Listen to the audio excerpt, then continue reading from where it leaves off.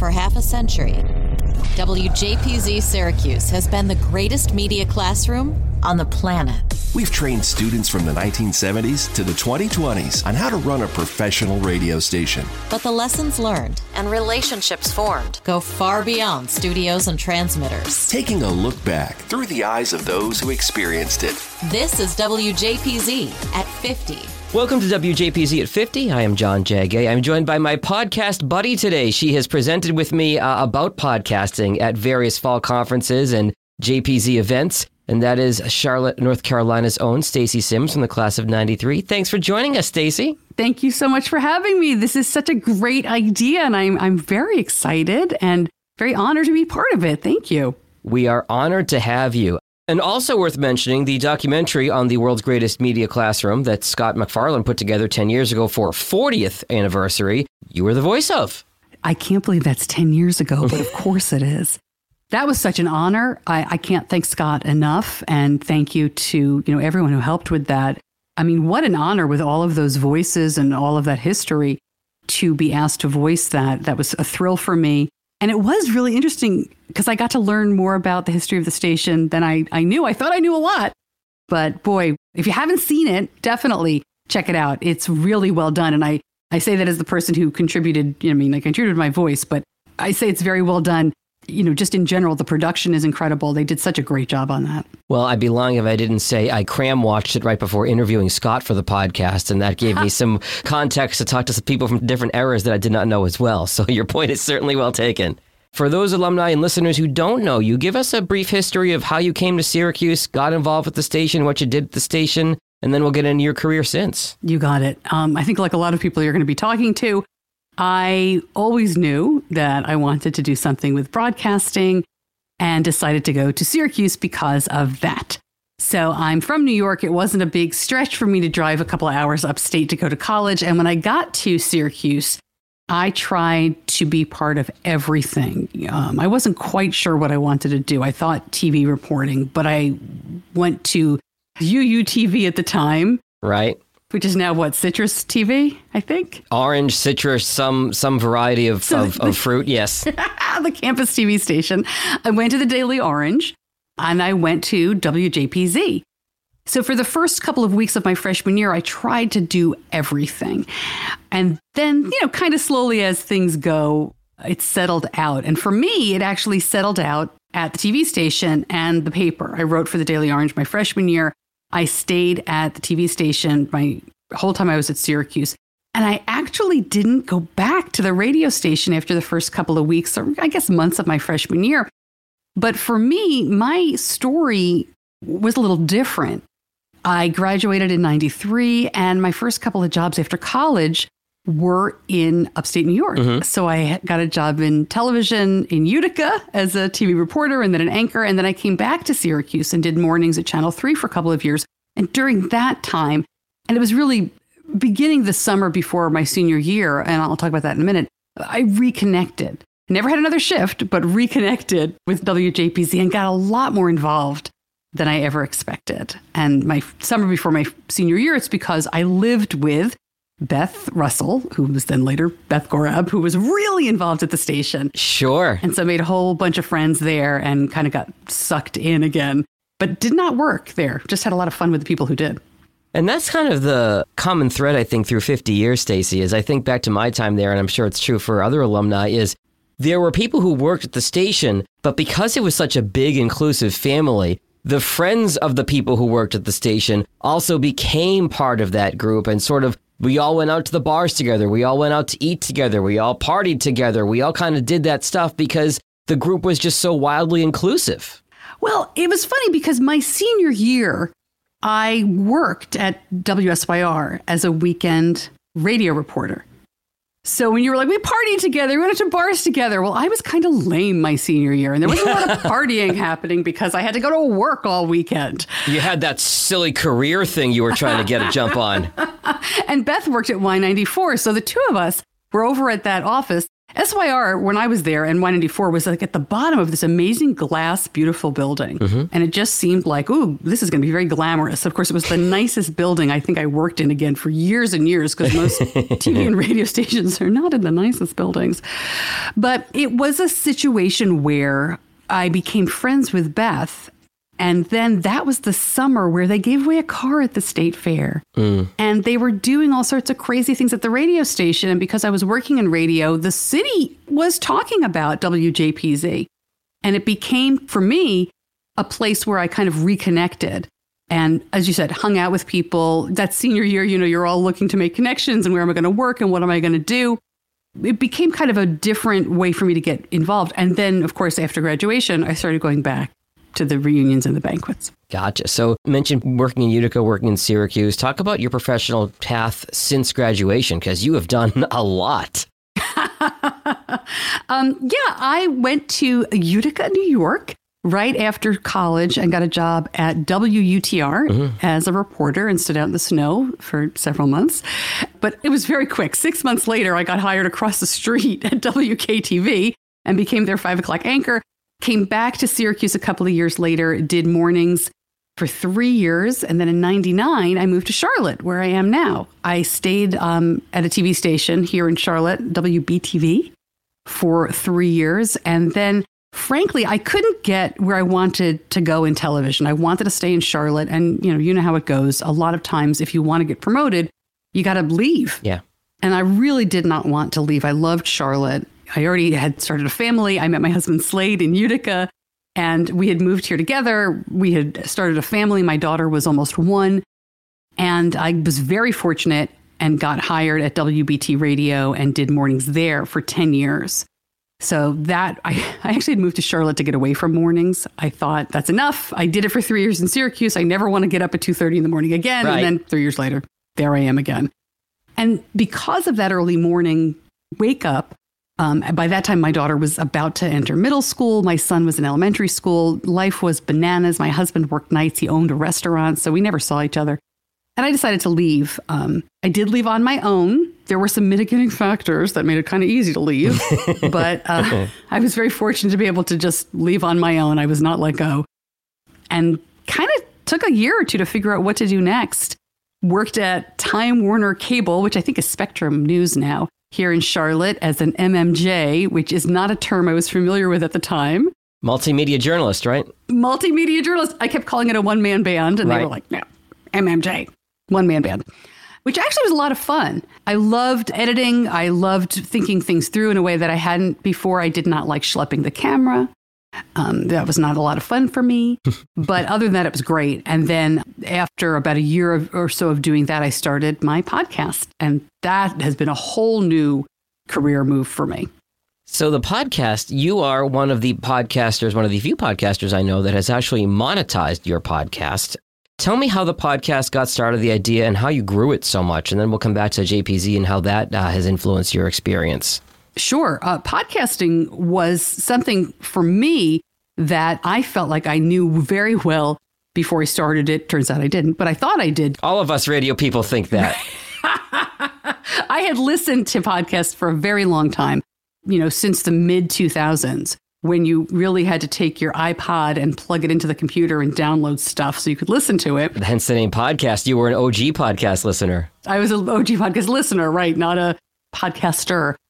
But, my son has type 1 diabetes. It used to be called juvenile diabetes, and he was diagnosed right before he turned 2.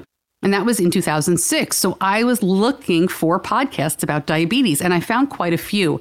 But they were mostly adults talking about their own personal stories, which was really fun, really good, helpful information for me. But as a person who'd spent their career in news, I was looking for the diabetes news show that I wanted, right? Where's the news? As you listen, you're thinking, well, Stacey, I see it on the news all the time. Well, what you see is 1 or 2 stories a year about, the difference maybe between type 1 and type 2. Maybe if you watch CNBC, you'll see some stock stories on some diabetes technology companies.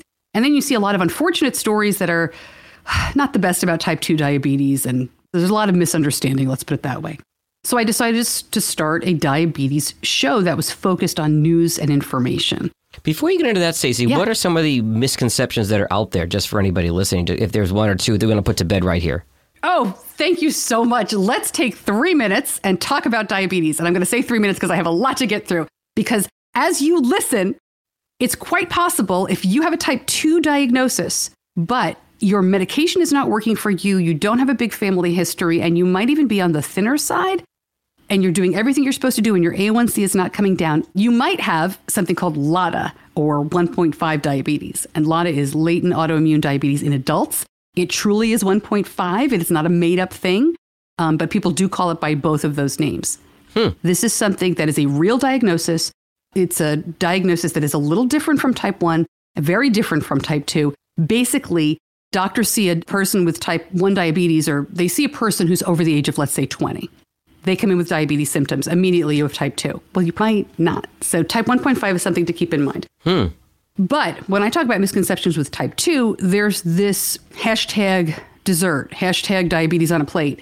There's all this misconception about diabetes is caused by sugar, lack of exercise, etc. There's a new whole school of thinking that diabetes is a disease of high blood sugar. But in reality, being overweight, being sedentary, does not always lead to diabetes. And you can be fitter and still develop type 2 diabetes. So there's a lot of blame and shame that actually keeps people from seeking treatment. There's a lot of shame that keeps people from starting insulin, like, oh no, I've done something wrong if I need insulin. Yeah. Where quite probably it's genetics. You may be overweight, right? And wouldn't it be great if we could all lose a lot of weight and be very fit and run marathons? But there's a reason why most of us are not a size 2. And that's because it's hard and our genetics aren't really made that way.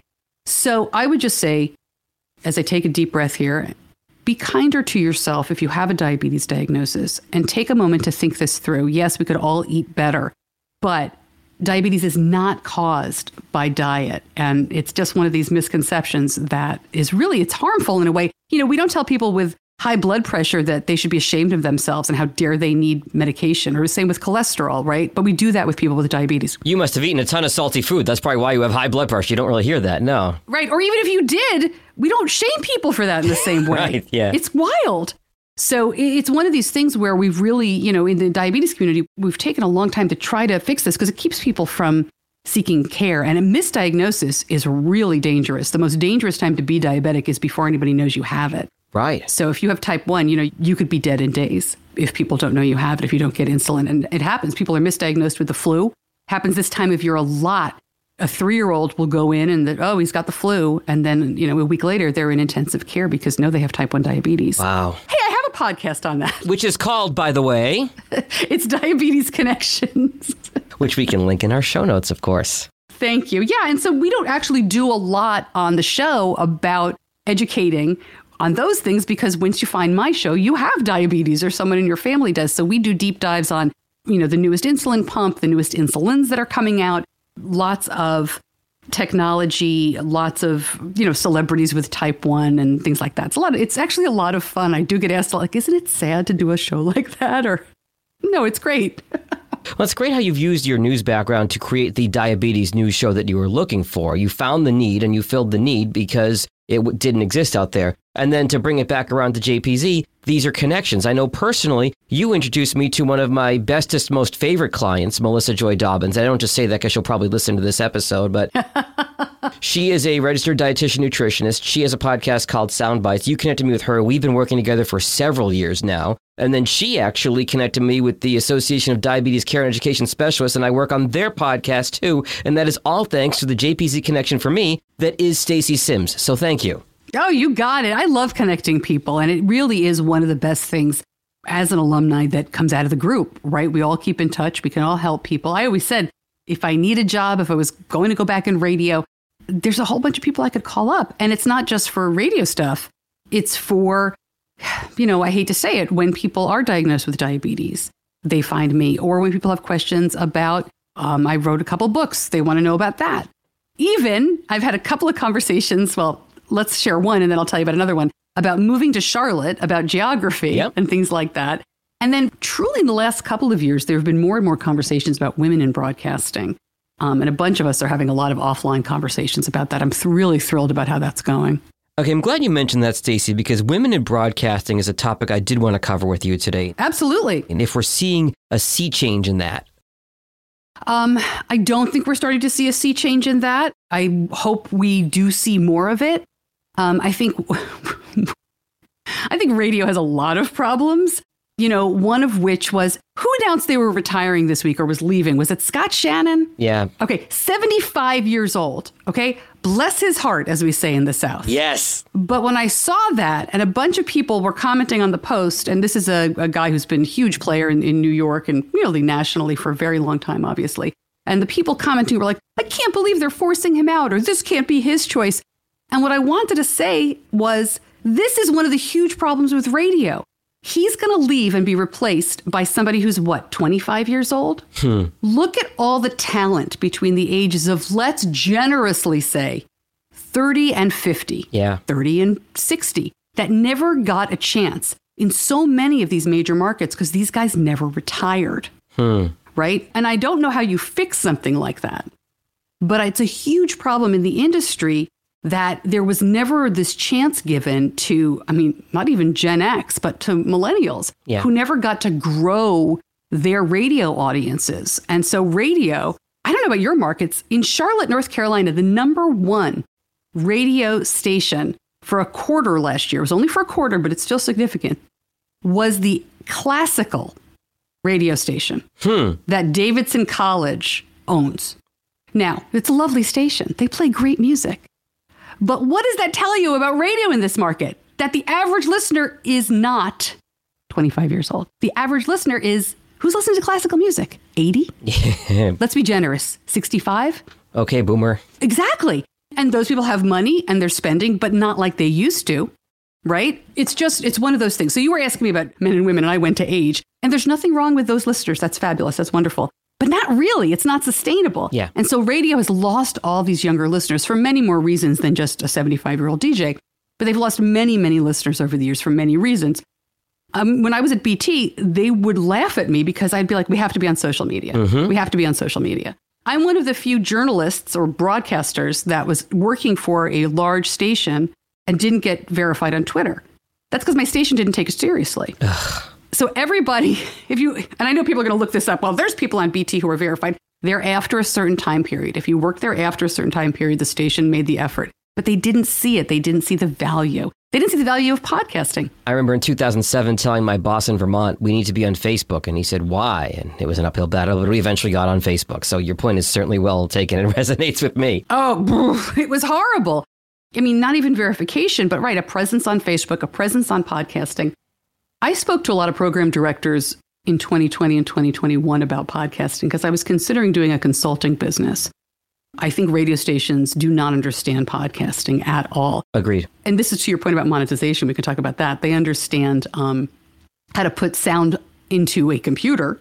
They understand that they have great talent and they should be available to people whenever they want to listen to them.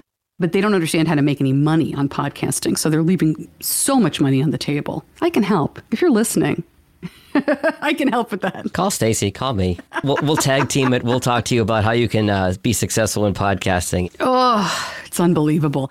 Okay, before we come back to JPZ, I do want to ask you specifically about the gender piece of all of this.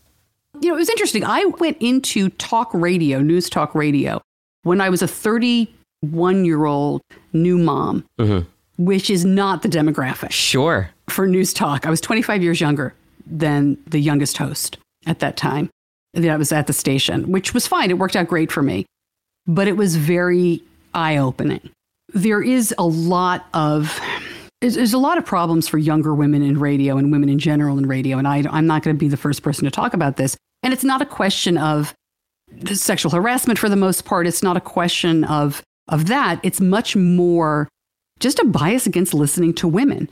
When I went into radio, when I was thinking about it, when I was listening to it growing up, you had basically the two guys and a girl format. Yeah. Even on a newsier station. And the girl was there to be like either the news girl that the hosts would kind of make fun of, or the giggle girl that the hosts would kind of make fun of.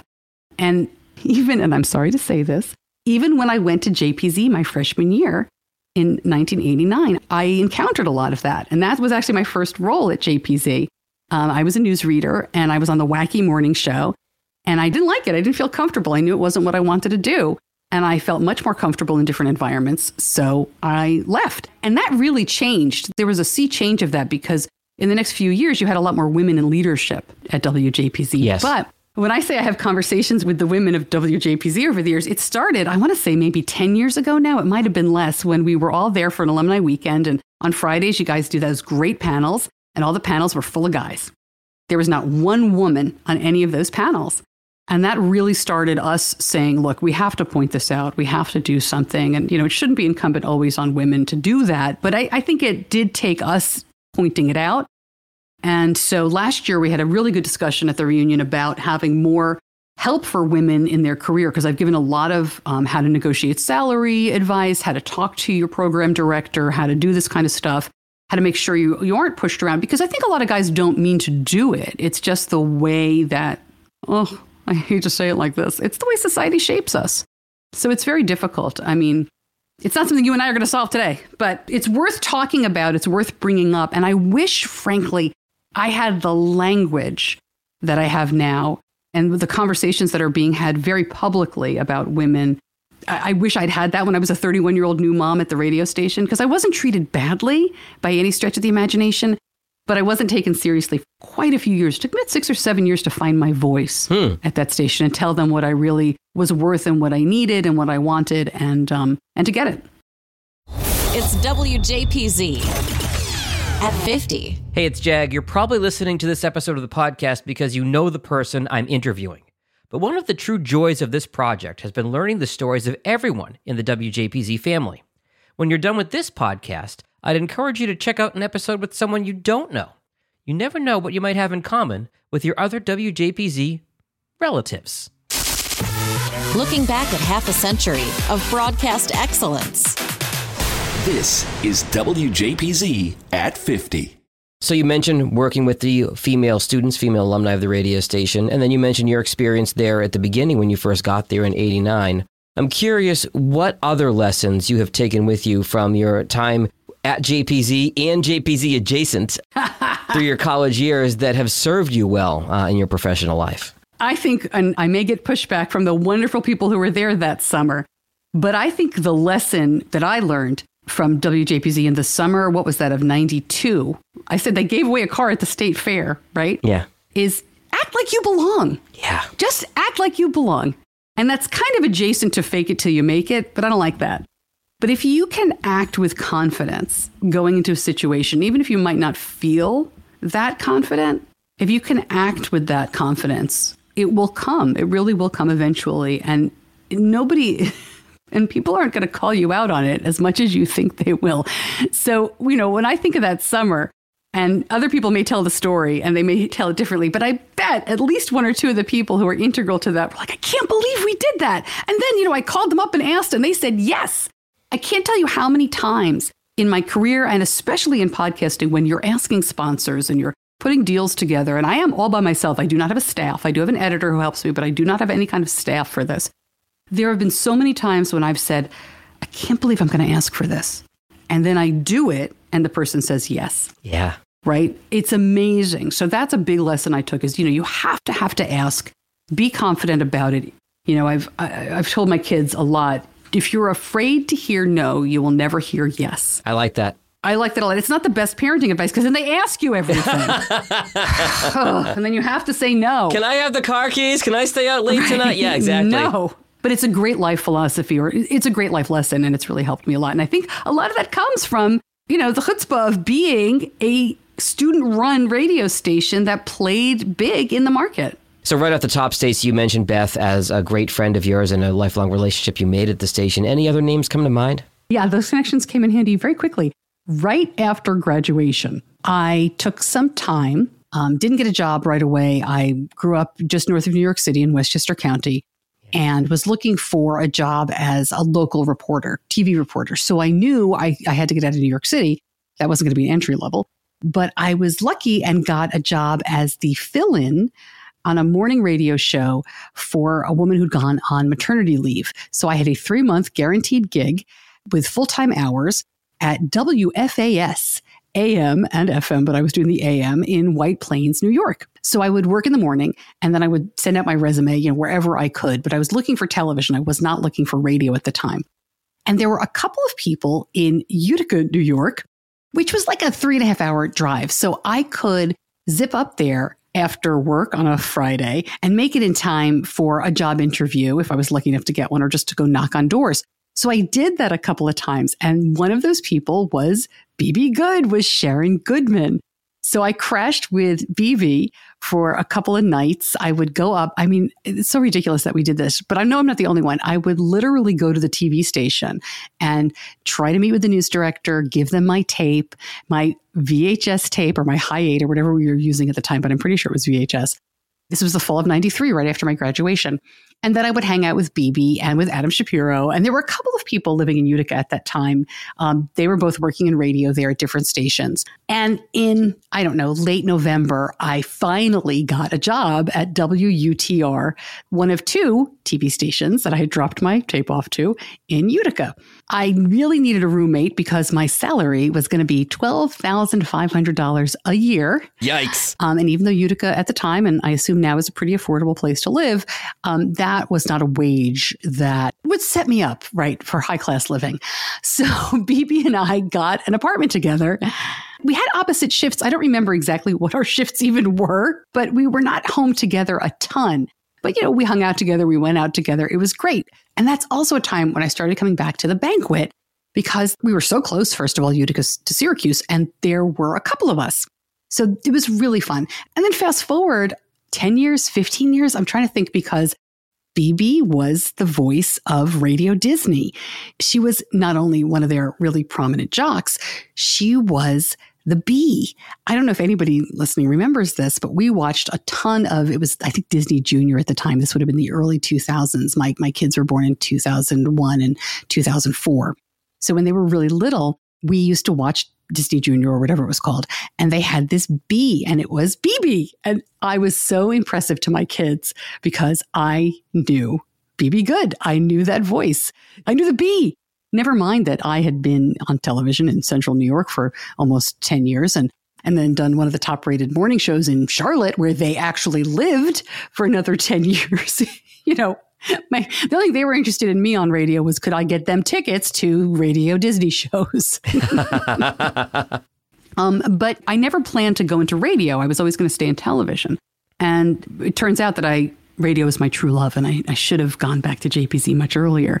But people like Matt Friedman, who were so helpful along the way. I mean, I love talking to Matt about industry and about anything. He's so smart and he's so good. Yeah. I mean, I'm going to leave people out because there's just so many people.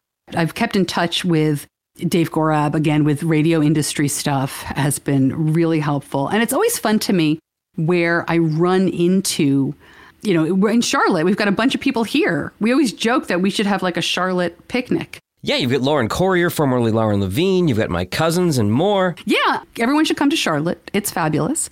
I've also didn't know her because she's younger than me, but I think you connected me with Michelle Badrian. Yep, formerly Michelle Buckwalter. She's in Memphis, very close friend of mine that I've connected with over the years. Yeah.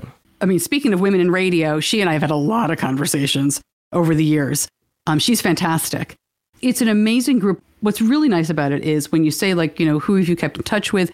Even people that I have just met at the banquet last year. Yeah. Or if you connected me with somebody who's a student now, it's that instant connection, right? You understand what they're going through. You understand what they want. You understand this. I don't want to call it a sickness of radio, but there's definitely something different about everybody who wants to be at least in front of the microphone. I mean, you program director types, you have your quirks too, but there's definitely a radio industry, or maybe we'll call us podcasters. I don't think so, though. I think it's still radio industry people. There's definitely a spark. And if you're at Syracuse and if you're at JPZ, there's a reason why you're there. There's a reason why you've decided to do that. And that, I think, is something that really connects us in a way that, say, being a policy studies major, shout out to Maxwell School, but it's not quite the same thing. You can tell that you're an expert podcaster, Stacey, because you've given me the perfect place to leave this. Thank you so much for joining us today on the podcast and for all you do for JPZ, for students and alumni and all the connections that you help make. So thank you for that. And thank you for your time today. Thank you so much for the opportunity. It was a lot of fun. The WJPZ at 50 podcast is created entirely by the staff and alumni of the world's greatest media classroom. It's hosted by John Jag Gay, class of 2002. Editing help from James Bames Grundy III, class of 2020. Imaging by Maureen Cooper, class of 1999. And Ed Lacombe, class of 1985. Podcast artwork by Marty Dundix, class of 2001. Follow WJPZ at 50 on Apple Podcasts, Spotify, YouTube, or wherever you're listening right now.